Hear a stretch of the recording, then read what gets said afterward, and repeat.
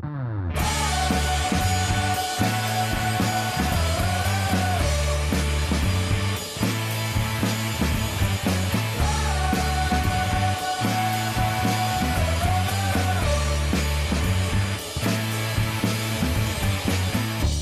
everyone, this is Dyer from Northwest Nerd. In the course of putting together a podcast like Northwest Nerd, there's often some audio that gets cut out. Maybe there was some tangent that Nick and I go off on that really doesn't make sense in the big picture, so we cut it. Or perhaps there was an interview that I did, and for whatever reason, a feature never emerged from it, or we never published it, and so on. These are the cuts. And despite not finding a place in Season 2 of Northwest Nerd, they are still pretty interesting. Like a shop owner talking about how shocked he is with the sales of Dungeons & Dragons products. Recently, they've been like nothing he's ever experienced before. Or a very versatile scientist who shares my love of ghost towns. But what does he think of ghosts themselves? But first, a bit of an embarrassing story from myself. You see, we had Andrew Walsh and Genevieve Haas from After These Messages podcast on Northwest Nerd to discuss guilty pleasures in episode 44. Things got a bit personal in that conversation, but one personal story got cut from it. To start things off, here is the story of how I spent hours in a line as a grown man surrounded by tweens to get into a pre-screening of the first Twilight film. Can I tell you, maybe we'll save it for the cuts later on? Sure. Like when we have to do that. I might end it right on that laugh and then just go into our outro. I think that's Exactly. amazing. But you talk about getting kicked out of the, what was the children's book section or whatever, where you were just sitting in the tiny chairs or something like that, and as a grown guy with a beard, tiny couch, and they were like, please get out of here. It was the only room that had a comfortable couch in it, and there were no kids in there. So a long time ago, and I'm going to try not much to you feel the need to reiterate that every time. I'm going to try to not stare off into the dark past again here, but I was in a relationship with a significant other. They won some kind of contest for when Twilight was first coming out, the very first one, and she was really into the Twilight like tween novels before they really kind of exploded and people of all ages were like into it.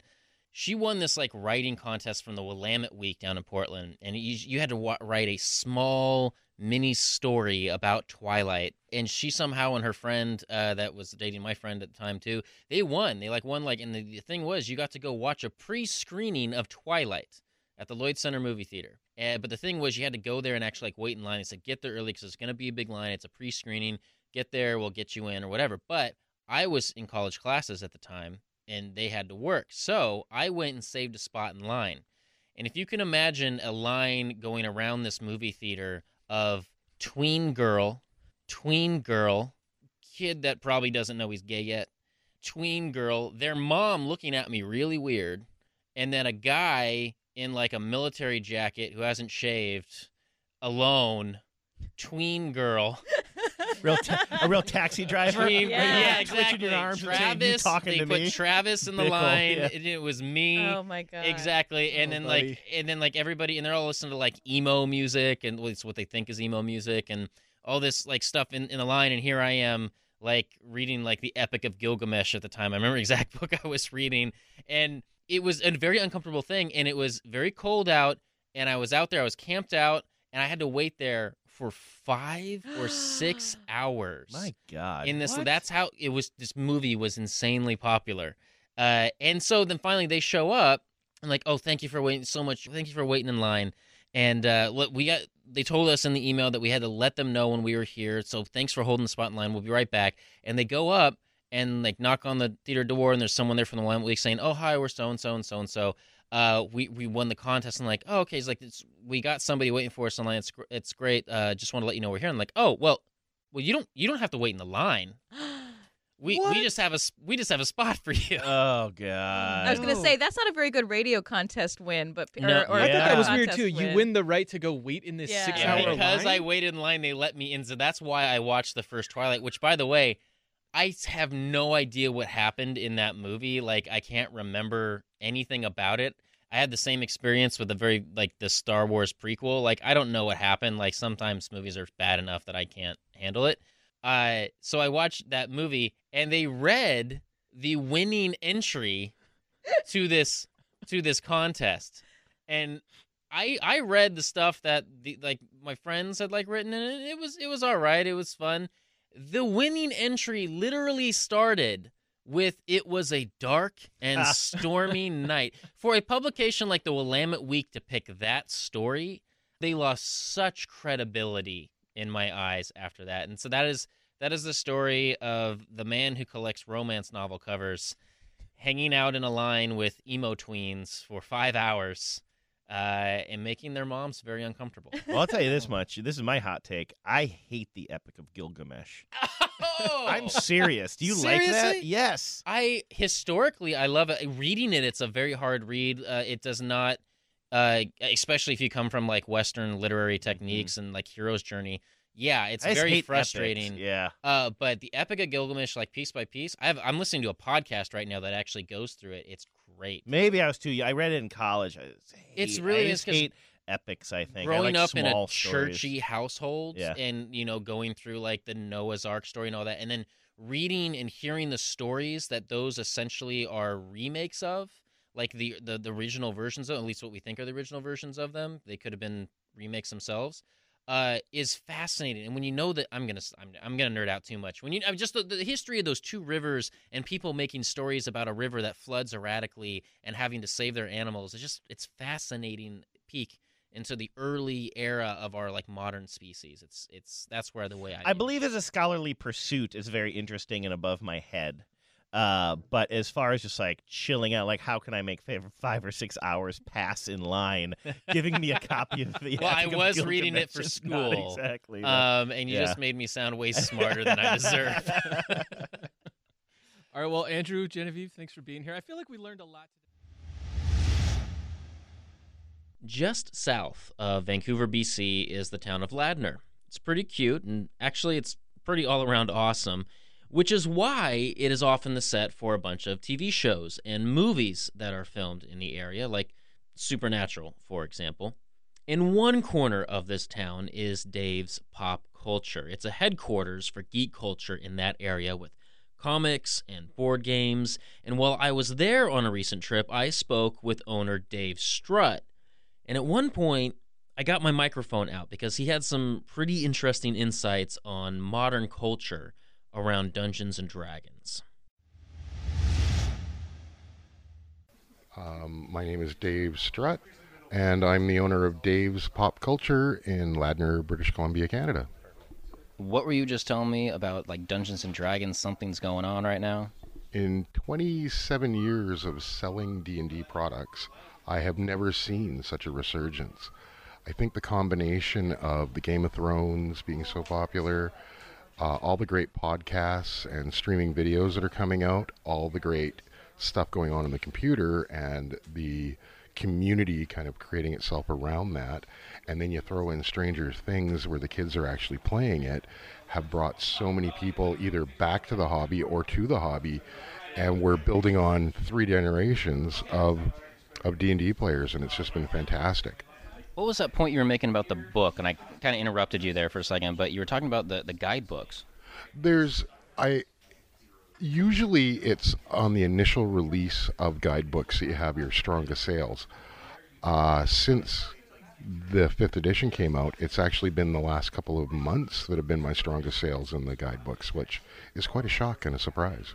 So usually the books come out, big sell, it kind of wanes, but it's not waning, it just keeps going. And that shows us that new players are jumping on board, that they need the core books, and those are selling really strong, and we're selling more now than when it first came out, and that's awesome. Generic question, what's so cool? Why do people care so much about Dungeons & Dragons? What's the attraction? A couple of things. Dungeons & Dragons is the first branded role-playing game, so everybody identifies it. I think one of the things that's happening today is so many people can look at, again, people playing with their children after growing up playing it, and that's a huge thing. And it's the original escape, and it's a great way to spend an evening. And as we see people spending more and more time with other people, there seems to be that anti-computer phase going on where people are saying, no, let's sit down and look people in the face. And it's a really great way. You really don't even need to know anything about the rules to play a role-playing game. All you need is a good DM. And with all the resources available now, it's really easy to become a good DM, and that's created a whole new surge in it. Any final thought? Anything that I'm not covering that you think is pretty cool about Dungeons and Dragons? It's got so many different levels going on. It's such a great way to connect with other people, and it's just a lot of fun to sit down for an evening and spend some time in fantasy. Before season 2 of Northwest Nerd, I went down to Oregon to camp in the middle of the 2017 solar eclipse shadow. I camped out on the John Day River, and the whole camping trip was organized by a buddy of mine by the name of Houston Wade. Now, Houston is one of the most fascinating people I know, not only because his name sounds like an action movie star, but he's also a professor of math and science with degrees in geology, geography, and astrophysics, and he is en route to getting a master's in planetary sciences. And among his hobbies is prospecting. He spends his spare time in the middle of nowhere pulling gems out of the ground. And yes, I have made plenty of Indiana Jones jokes already. And he shares my love of ghost towns. More on that in a little bit. But while we were waiting for the eclipse to come along, I put him in front of a mic, and we chatted a little bit about science and the Oregon backcountry. We're here because it's the first eclipse that goes coast to coast across the United States in 38 years. Okay. And what exactly did you decide to do for this?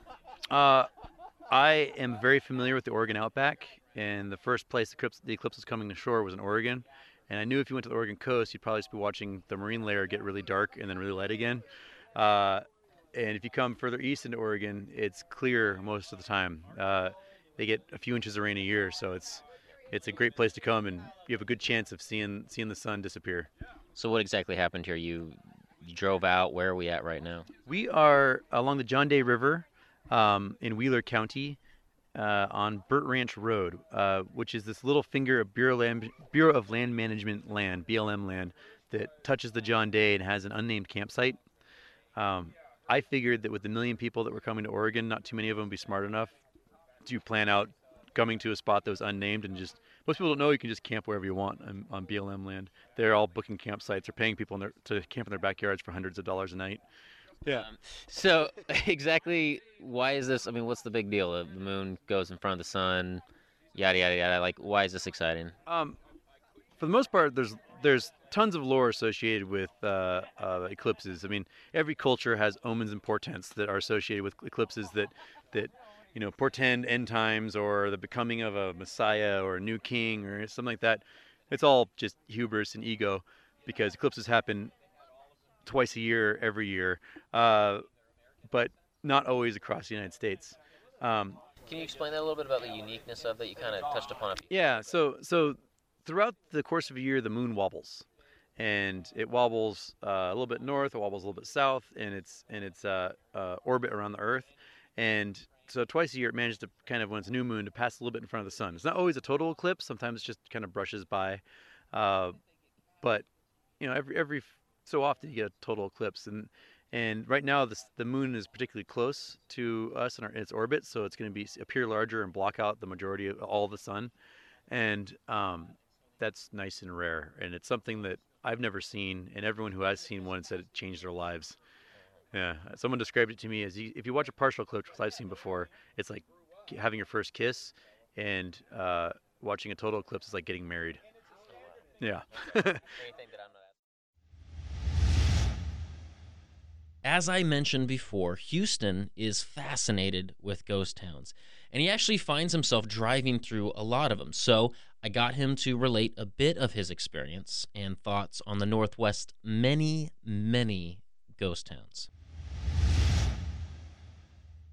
Houston Wade, ghost town aficionado? I mean, how... I consider myself an amateur, accomplished ghost town historian. Okay, why is that? Because not many people tried to record the histories of these ghost towns. There was a big push in the 1950s through the early 70s of these old guys going out and recording the stories of these towns that were dying or disappearing.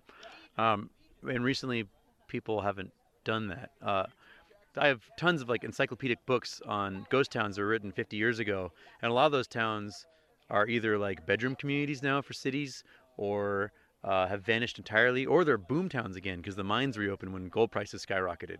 So, 50 years ago, Anaconda, Montana, no one lived there. Today, there's like 6,000 residents because the mine is going nuts. So why did you get fascinated with them, and what exactly do you do when you say you document them? Mainly because I come across them all the time. I come across abandoned mines and ghost towns daily when I'm out driving through the deserts and the mountains. It's always interesting to come to a place where so much happened over such a short period of time, and then everyone just packed up and left.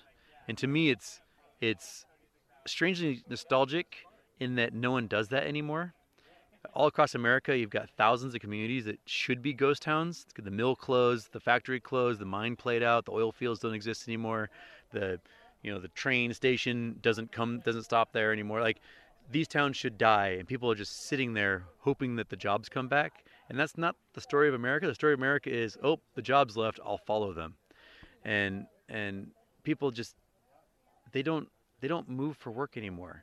And it's a really strange modern phenomenon. I mean, our ancestors left everything they knew and loved, left their families, left everything to come to America for work. Modern immigrants are leaving what they know and love, their little communities, wherever all over the world, to come here and look for work. And then Americans sit in their Barker lounger and go, I wish the jobs would come back. And it's so strange to me because that's not our past. It's a very modern phenomena. And it's bewildering. And then the fact that no one gets out and adventures and sees these abandoned towns that once existed is also bewildering to me because there's just so much you can do when you go on a camping trip.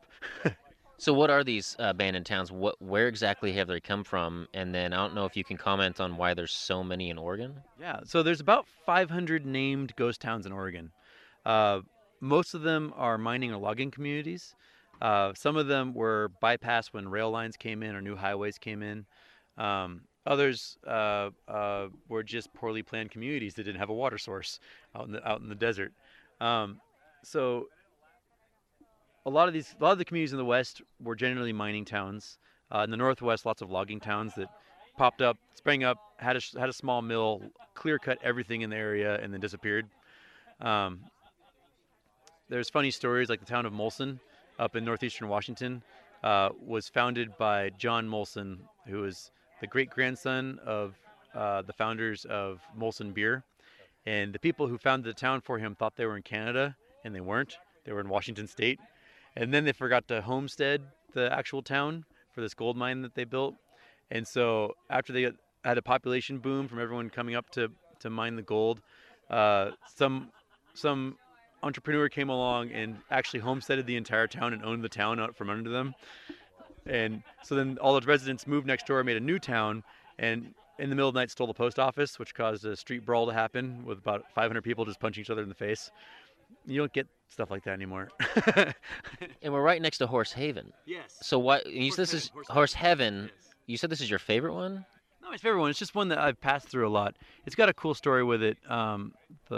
The young man who founded it in the 1930s, he made a discovery of cinnabar, which is an ore of mercury, and sold the mine eventually to Sun Oil, or sold the leasing rights to it, and took the money and essentially retired with it at a young age and moved to Los Angeles and opened up a fancy restaurant, which Humphrey Bogart and the Hollywood elite would frequent. And he spent a good 30 years running that restaurant, and then he ran out of money, and he came back up to this area in Oregon and found a new cinnabar strike, but ended up getting cancer in 1984 and wasn't able to materialize on this one. And so he actually passed away without letting anyone know where his new cinnabar find was. So somewhere out there, there's a find. Nobody knows where it's at, and it's just out there. Yeah, it's known as a hidden strike. So what do these towns look like? I mean, because I've been to some of them. Like there's one around here I think it's called Lone Rock, and I think it's because there's a Lone Rock. Yep. And others actually have old buildings that are just kind of decaying away. I mean, what do you find? not all ghost towns are entirely abandoned. You always find some hippie hanging on, some old person that came across the town. There's other ones that are left completely intact. I came across this gold mine once in Nevada that had been abandoned sometime in the 80s when gold prices skyrocketed in like 1981 and then plummeted all of a sudden. So all these new mines sprang up and then just got abandoned. And it was really weird. The door was open to the mine office, and there was all these assay rocks from core samples in there, and there was paperwork on the desk and ancient dot matrix computers and cougar scat on the floor. And they just picked up one day and left, and no one's come back since. It does feel apocalyptic almost when you come through these areas. I mean, it's what you'd imagine, a Mad Max scenario would be like, just coming across an abandoned town. I mean, the reasons people abandon places are usually economic. Sometimes, like the swaths of abandoned farms in North Dakota, it was just so miserable. The winters were so miserable. People were just like, you know what, screw this. They just left. Like, dinner was on the table. They're like, no, get in the Model T. We're getting out of here. So, have you ever seen a ghost in a ghost town? Have you ever had any creepy thing? It's you have to ask because they are called ghost towns. I know. No. No? No. I am an astrophysicist. Ghosts don't exist. Really? Because if you've been to Port Gamble, they have a whole little audio thing. I know.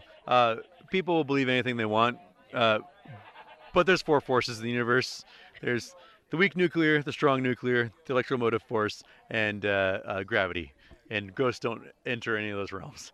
I actually just passed that chapter in astrophysics for people in a hurry, so I'm reading it right last night in my hammock. Excellent. Well, so is there anything that I'm not asking or covering about just ghost town in Oregon or the Northwest in general? You think this is kind of cool? People should know. Go and check them out, but when you do, don't steal stuff. I mean, the coolest part about these towns is what was left behind. And if you're out there stealing things, you're no better than some stupid meth head who's just stealing stuff for scrap. Like, leave the history there. Let other people have the opportunity to come along and be like, whoa, this whole building is left here, and there's like plates in the cupboards and clothes in the closet. It's a magical experience to have, and it's a cool way to like spend your camping trips, to go from ghost town to ghost town and cut across desert roads that are seldom traveled. It feels very unique and very personal when you head out on trips like that. A special thank you to Dave Strutt with Dave's Pop Culture in Ladner, BC. Go check it out if you're in the area. Also, Andrew and Genevieve from After These Messages for putting up with my Twilight stories. And Houston Wade, who took the time to talk a little bit about science and history. We are planning out the next season of Northwest Nerd, but there are plenty of episodes in Season 1 and 2 to keep you company in the meantime. And if you really miss us, then make sure you're tuned in to our Twitter and Facebook pages, Instagram too. You can message us through social media or our website, northwestnerd.com, especially if you have any ideas for features or stories or interesting corners of the Northwest that you think we should cover. And if you really want to help us get out these episodes, then please check out our Patreon page where you can donate to our efforts to bring you the best nerdy podcast possible. And okay, that's it for the cuts from Season 2. Thank you very much for listening. We'll see you next season, nerds.